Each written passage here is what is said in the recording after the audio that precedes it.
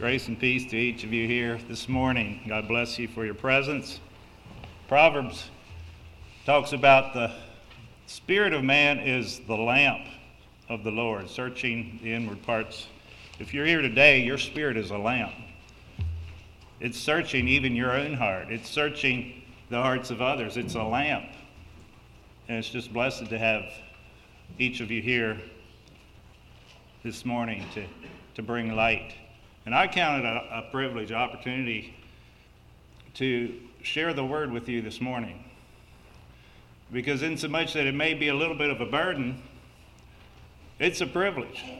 Because there's many of you here today, brethren, that could share from your heart the things of God and what He has put on your heart.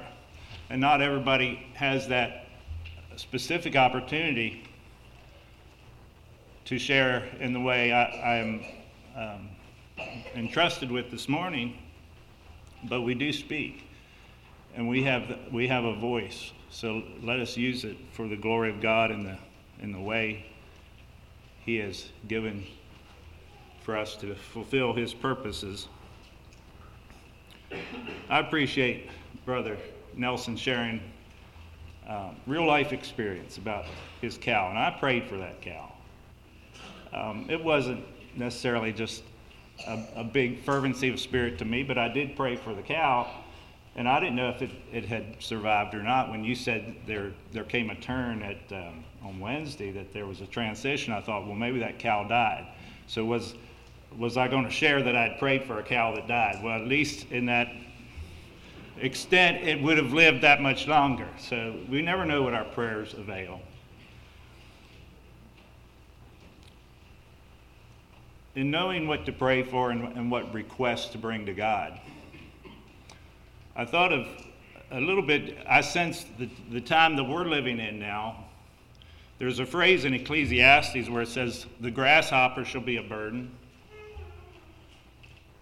And I think we relate that maybe to elderly years in that context where little things bother us. But I see that in our day where a grasshopper can be a burden. The little things, let's not forget to pray about them, because they can afflict us in the hour we live. It seems like darkness would have it that way. But the light in Goshen needs to shine in our hearts to overcome the darkness. We overcome evil with good. Well, today is Father's Day, and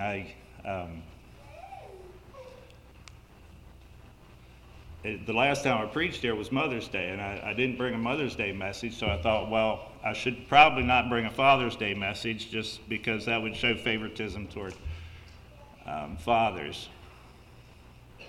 But I appreciate that our calendar honors mothers and fathers, especially in the day where we live, where those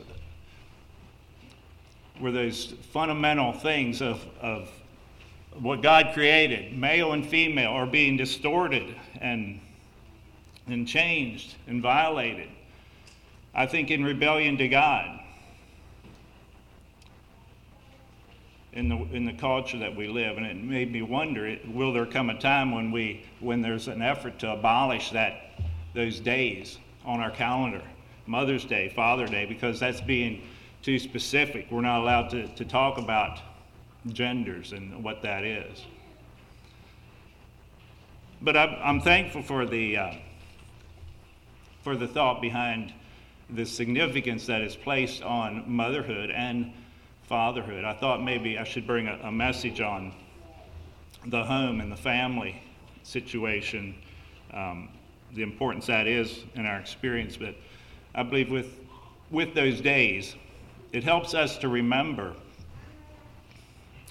and to appreciate our fathers and our mothers. It also helps us to sense the weight, if we are a father or mother, that God has placed on that and the significance of that in our experience. God has a heart that people belong. He has placed them in families. He has set up that order. And there's a term in the Bible, it talks about the fatherless. The word fatherless appears 43 times in the Bible. But I noticed with interest, in the New Testament, do you know how many times the word fatherless is in the New Testament? One time. Now, I know the New Testament is smaller than the Old Testament, but that ratio, I think, did not follow necessarily the volume.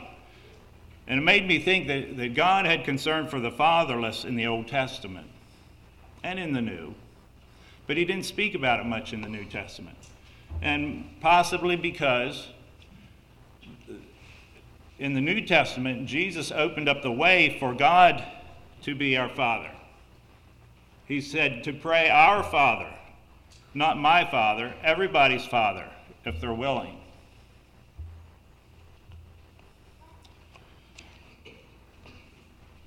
God as our Father. And you know, if our home situation growing up, say our fatherhood experience or our relationship was maybe not quite ideal or good or even bad, I believe God, our Father, is willing and able and ready to step in and fill whatever void or gap existed there.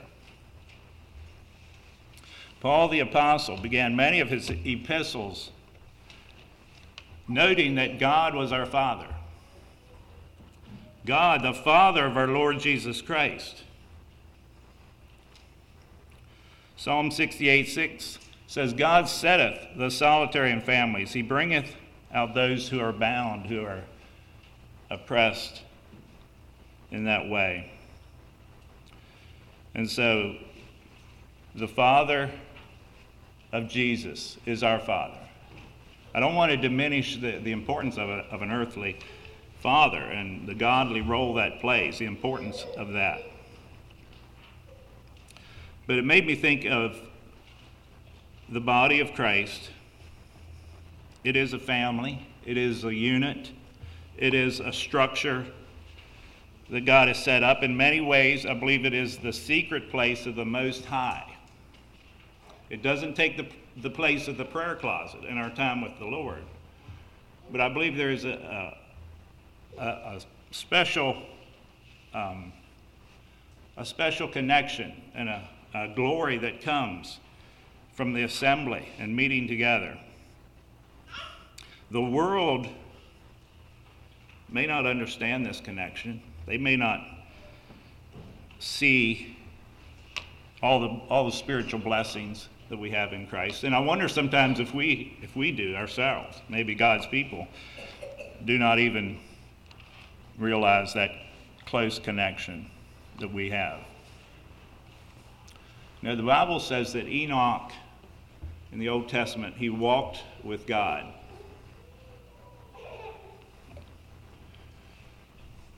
And, you know, I think God's people can become so involved in walking and doing things for God that we fail to live with God.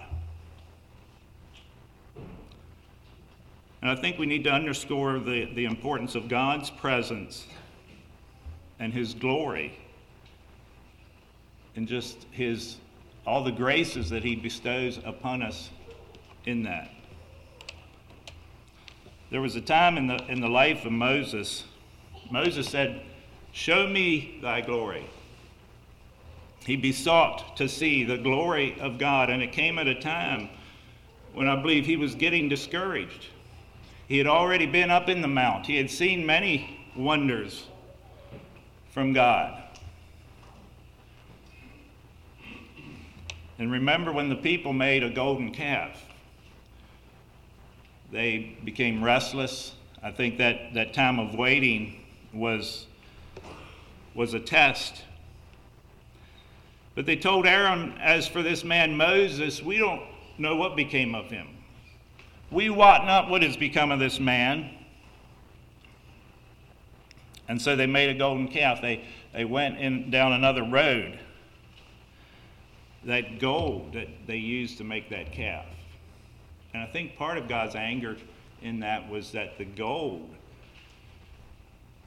And I wonder where they got the gold. But I know when they left Egypt, they plundered the Egyptians. And a lot of that gold ended up, I think, from the Egyptians.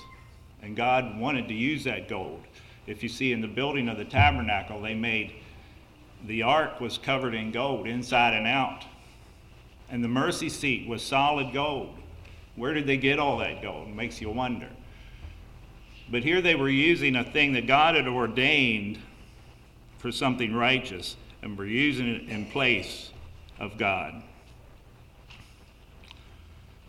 Out of that setting, Moses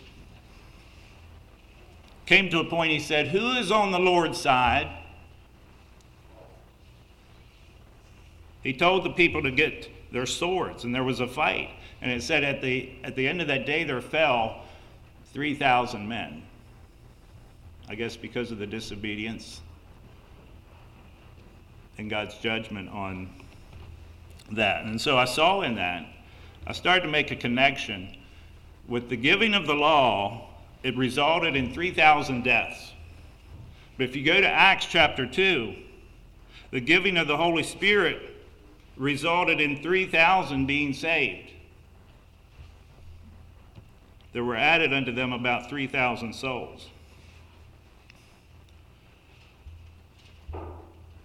It's amazing how some of the things we discuss in Sunday school tie into the sermon. Now, a lot of times I'll look at the Sunday school lesson just to see what not to talk about. In other words, I don't want to reteach the Sunday school lesson, but a lot of times those thoughts and things that come in begin to mesh with what I have to share. And that whole thing of the law and the prophets and Moses and building this house and what God meant to do there in the Old Testament. 2 Corinthians describes that as the ministration of death. So it was not all roses back then. In fact, there was a lot of failures. But in the midst of that, we see the hand of God. We see glory. We see wonderful things. So this morning, my encouragement is to see the value of the Christian community, the thing that God has called us to in this day, in this time. The value of that of your own local congregation.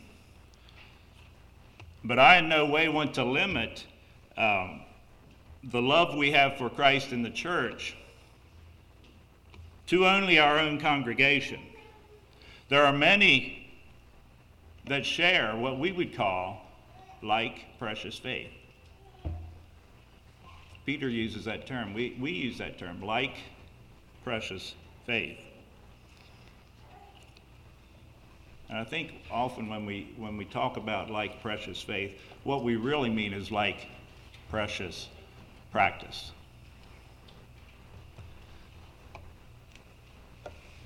Or like precious fashion, the way we connect and jive in some of the external things of the Christian life. But Peter talks about this as being precious. He talks about other things that were precious. He talks about the precious promises. He talks about the chief cornerstone. That is precious. A living stone chosen by God. Behold, I lay in Zion a chief cornerstone, elect, precious. He talks about the precious blood of Christ. He talks about the trial of your faith being precious. Precious things. Gold is precious to us. It seemed like they had more of that in the Old Testament than we do. But it was still precious. And when it talks about the trial of your faith being precious, as I studied that, it's not so much the trial that is precious, but it is the faith that endures through that trial that is precious. The faith that goes through and has that proven character.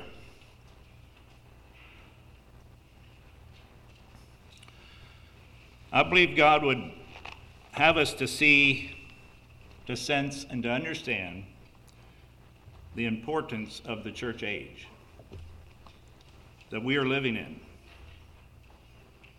Even if it is the latter day. And sometimes I like to call myself part of the church of the Latter-day Saints. We are, I believe, in the late stages of the church age. There have been other dispensations since the beginning of time. There was the law and the prophets, there was Moses, but even before that you had faithful men such as Enoch and Job. Let's turn to Luke chapter 16. I'd like to read a verse here concerning some words of Jesus and some things he taught. Luke chapter 16.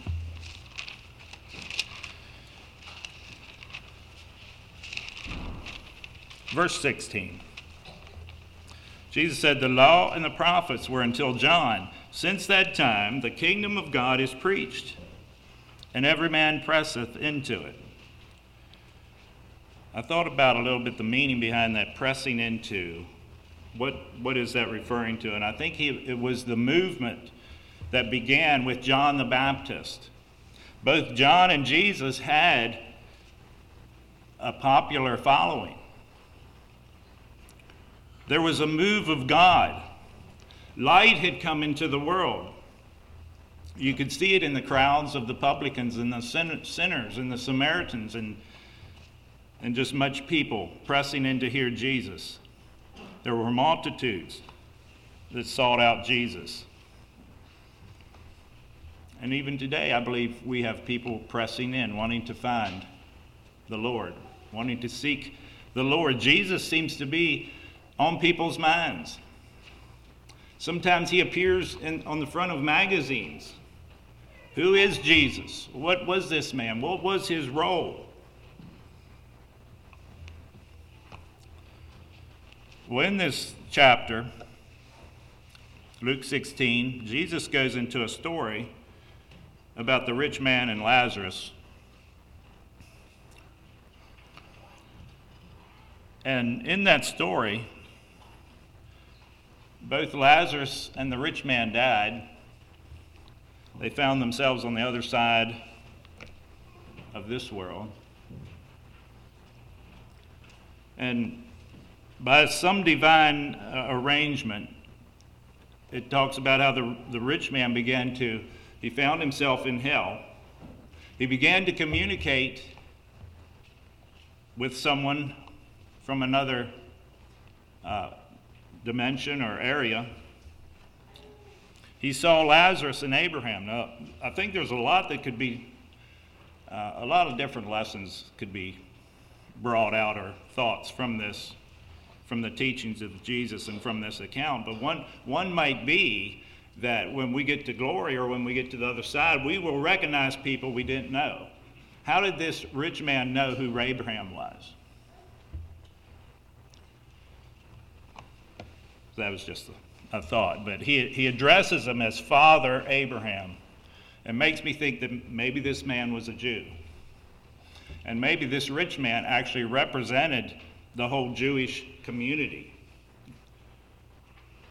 And that they were privileged. They had all the trappings, the things of God. As God said, they were entrusted with the oracles of God. They were a people that had advantages. And so Lazarus may be depicted as those on the outside, seemingly on the outside, the Gentiles, who do not have all that. Who was Lazarus? He was a beggar. He was desired to be fed with the crumbs that fell from the rich man's table. How many of the Gentiles at that time looked at the Jews and wondered, why can't we have some of that? Why can't we have some of God? And so this rich man, he has a request among some other things. His request was that Abraham send Lazarus back to the rich man's household and give testimony to them, to testify to his 5 brethren that lest they also come to this place of torment. You remember what Abraham said? He didn't say, well, that's a good idea. They need some testimony. He didn't say, well, I can't send Lazarus, so I'll send some that are living, some faithful men that I know. I'll send them. He didn't say any of that. He said, they have Moses and the prophets. Let them hear them. Who was Moses and the prophets?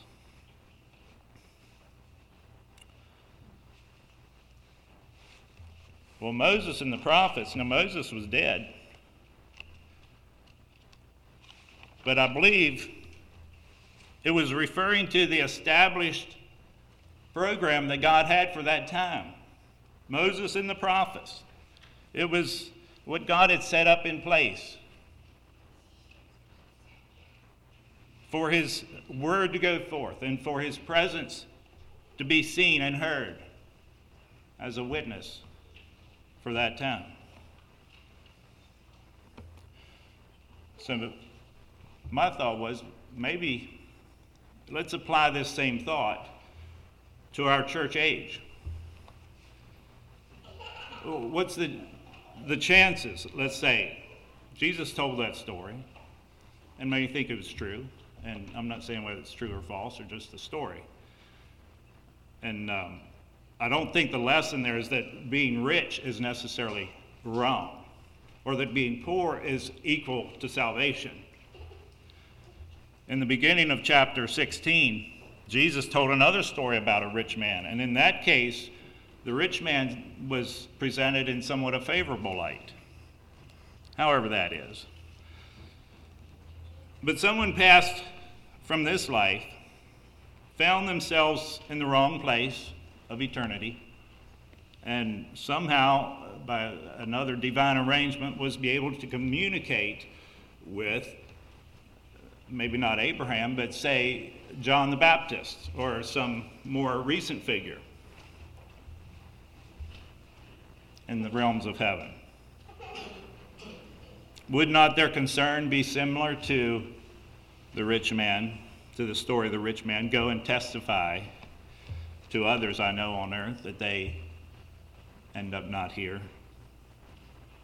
What would the answer be to that? And I think it would be similar to Abraham's response. They have Jesus and the apostles, let them hear them. They have Christ in the church, let them hear them. They have the church of the living God.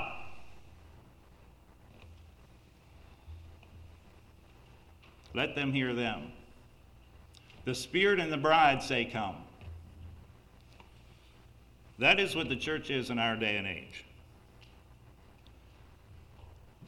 The rich man say, nay, Father Abraham, but if one went unto them from the dead, they will repent. Well, he was wrong about that. That was logic speaking. Logically, that would seem like that would do the trick, wouldn't it? And maybe there's things we think we could do that would really do the trick, that would really help and witness. And I think we have a part to play in following the Spirit, in reaching out to people. But interestingly enough, in Acts, if you read, often the Spirit of God prevented them from going to a certain area. In fact, Jesus did come back from the dead, and they didn't believe him, right? So that kind of proved that was not what was needed.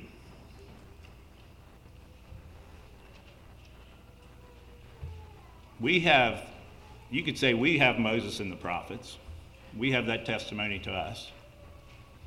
But we have much more than that. We have apostles and prophets. We have evangelists, pastors, and teachers. Our toolbox, our tool shed has a lot more tools than you could say in the Old Testament. Abraham said, if they hear not Moses and the prophets, neither will they be persuaded, though one rose from the dead. If they hear not Christ in the church, neither will they be persuaded, I believe, otherwise.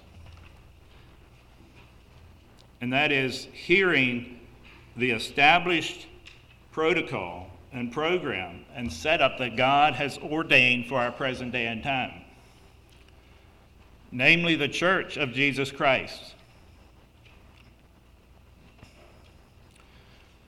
You know, I think people are looking for answers. I'd like to turn to Isaiah chapter 8. Let's read a little bit of perspective from Isaiah chapter 8, verse 16. It says, bind up the testimony, seal the law among my disciples. And I will wait upon the Lord that hideth his face from the house of Jacob, and I will look for him. Behold, I and the children whom the Lord hath given me are for signs and for wonders in Israel, from the Lord of hosts which dwelleth in Mount Zion. I think what Isaiah was saying here is that we are the sign. That is the sign the Lord has given you. Take heed. This is your sign. But what do people often do? Verse 19, and when they shall say unto you, seek unto them that have familiar spirits, and unto wizards that peep and that mutter, should not a people seek after their God, for the living to the dead? The thought there, the living for the dead, is it asks the question, why consult the dead on behalf of the living? That is the thought there. But the answer is in verse 20, to the law and to the prophets, if they speak not according to this word, it is because there is no light in them. There's a deeper problem than just them being able to see the right thing. They have to have the internal lamp of the Lord on their spirit. In verse 21, they shall pass through it hardly beset and hungry, and it shall come to pass that when they shall be hungry, they shall fret themselves and curse their king and their God and look upward. Now that looking upward is not in the right sense, that we look upward for the Lord. They are looking upward in terror and in a wrong way, as it talks about in Revelation. They will look unto the earth and behold trouble and darkness, dimness of anguish, and they shall be driven to darkness. It makes me wonder if so much of what it seems like is pushing the spirit of the age, and I think it is a spirit of Antichrist, that spirit of Antichrist isn't just against Christ, it's also, the meaning of anti means in place of Christ. And that's why so much of it is not content to just be who they are and let us alone. No, they want to push the Christ out of our hearts and what we have in place of Christ. They want us also to experience the Antichrist.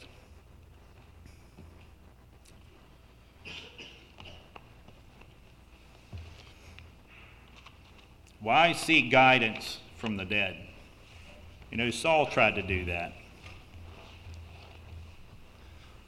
It didn't work out very good, and it doesn't seem like it's ever a good thing to try to communicate with dead spirits. The Bible actually has a word for that. Necromancy. It's trying to communicate with the dead. But the rich man thought, you know, if only he could send somebody from the dead back to earth.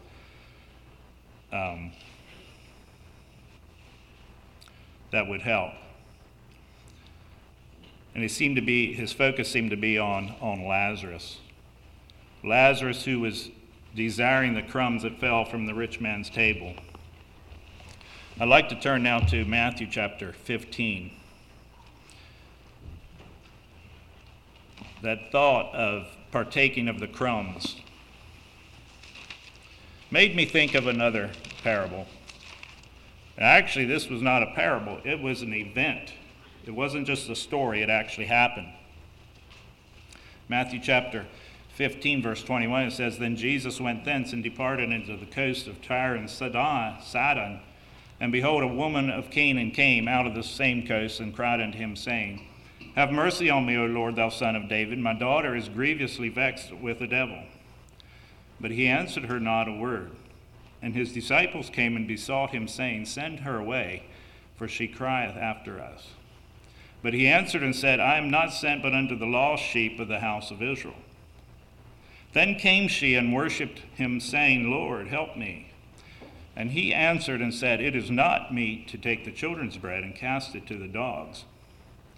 And she said, Truth, Lord, yet the dogs eat of the crumbs which fall from their master's table. Then Jesus answered and said unto her, O woman, great is thy faith. Be it unto thee even as thou wilt.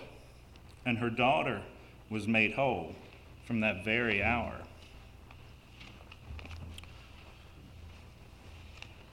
In our opening devotions, Brother Chad, he said something to the effect that the way we view God translates into how we obey God. It's very true, and how we respond to God. But I would add to that and say that our view of God also figures into how he responds to us. We need his response in our lives through faith. And this Canaanite woman, much like Lazarus, she desired the crumbs which fell from the master's table. And I don't know if you followed all the thoughts that are in this story or not. Jesus, I believe, is testing her. Now, he has the grace and the goodness to be able to do that because he saw her faith, I believe. And he wanted to test her faith in real time. He said, I am not sent but unto the lost sheep of the house of Israel. In other words, it is my mission to minister to my brethren, the Jews. And that's what Jesus did through most of his, I would say maybe half of his ministry. If you read through Matthew, around in chapter 12 or 13, he officially cuts off his message and his ministry to the Jews because of their unacceptance of him, and he began to preach to the Gentiles. That was the way it was supposed to work. The Jews were set up to receive the goodness of the Lord. However, this lady was a Canaanite lady. And when Jesus pronounced that truth, which it was true, that he wasn't really sent to minister to the Canaanite ladies. I'm not sure where this came in the picture in relation to Matthew and that pivot point of Jesus' ministry. But the main thing this woman needed, she recognized that it was only the power of God that would be able to provide what she needed. Through the eyes of faith, she saw that Jesus was the Savior, the light that had come into the world. And Jesus threw her another curveball. He said, It is not meet to take the children's bread and cast it to the dogs, or give it to the dogs. Meaning, it is not fitting to do that. It is not decent or acceptable or proper. What was the children's bread in this story, in this parable? And you know, this conversation had kind of gotten into the weeds a little bit, but the woman was right there. She was attentive. She understood to a degree what she needed to do, and also what Jesus was saying. The children's bread. The children were the privileged people, the Jews, God's chosen people, the people he had brought out of Egypt, the people he had preserved and brought out of Babylon, a remnant. It was the people that Paul had said were committed unto them the oracles of God, the advantaged people, the special people. And in a sense, that's who we are as a church of Jesus Christ.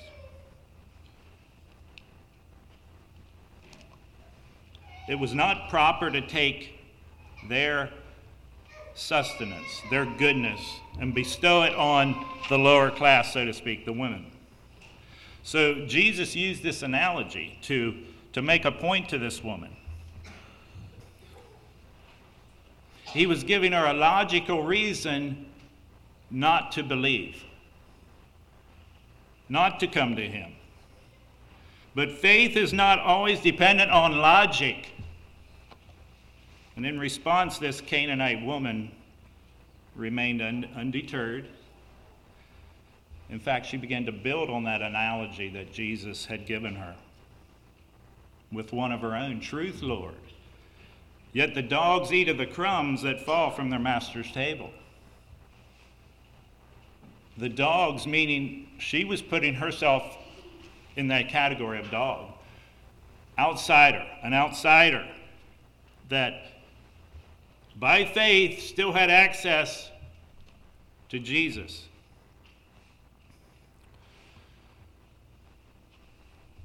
And one reason this account stands out to me, I guess, is so backwards from our idea of how to reach people. You know, we think we need to somehow argue people into the kingdom of God. And to present a good enough argument, an airtight enough reason for them, we're trying to bring them in. Nothing wrong with that.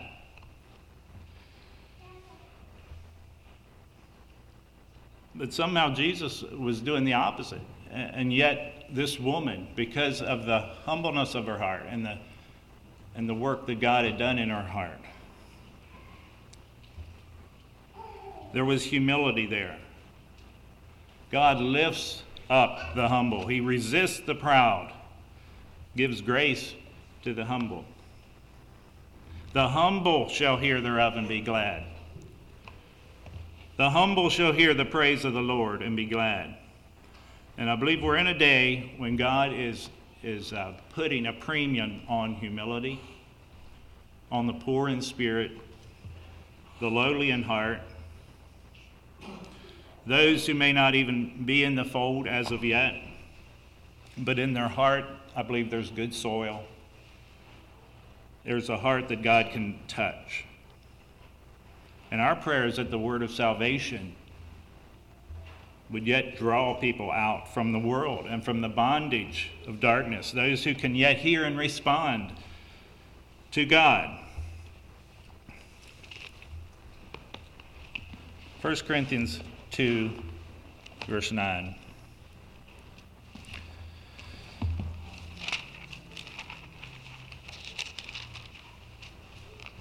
Verse 9. This is why it's such a privilege to be part of the church. And may we begin to exalt ourselves a little more than we should, and we forget those who yet have to receive of the goodness that we have. But one of the blessings of the church, I believe, is described here. 1 Corinthians 2:9, it says, "But as it is written, eye hath not seen, nor ear heard, neither have entered into the heart of man the things which God hath prepared for them that love him." Now some people say, well, that's pertaining to the next life, and very much so, I think, yes. But the things that God hath prepared also includes things in this life, I believe. This life and the next.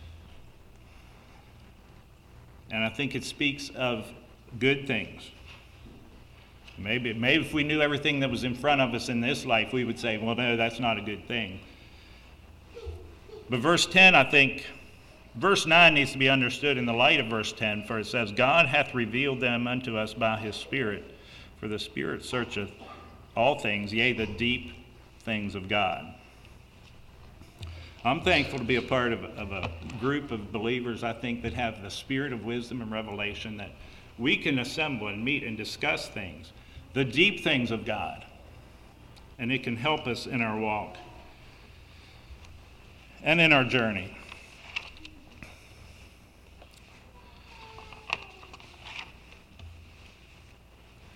In all we do, in all we say, in our walk with God, I have to think of the element of charity and the love of Paul that he expressed in 1 Thessalonians when he said, day and night praying exceedingly that we might see your face and might perfect that which is lacking in your faith. Those things that are lacking in our faith. It doesn't mean we're outside the fold. We just need support. We need input. That ye may abound in love one toward another, to the end that he might establish your hearts unblameable in holiness before God, even our Father. Today's Father's Day. At the coming of our Lord Jesus Christ with all his saints. So may God bless us with that understanding and with that desire to be a part of the church of Jesus Christ, to be a part of the Spirit and the bride. Wherein that invitation still is out there to those who have ears to hear, eyes to see the things of God. Shall we have a song?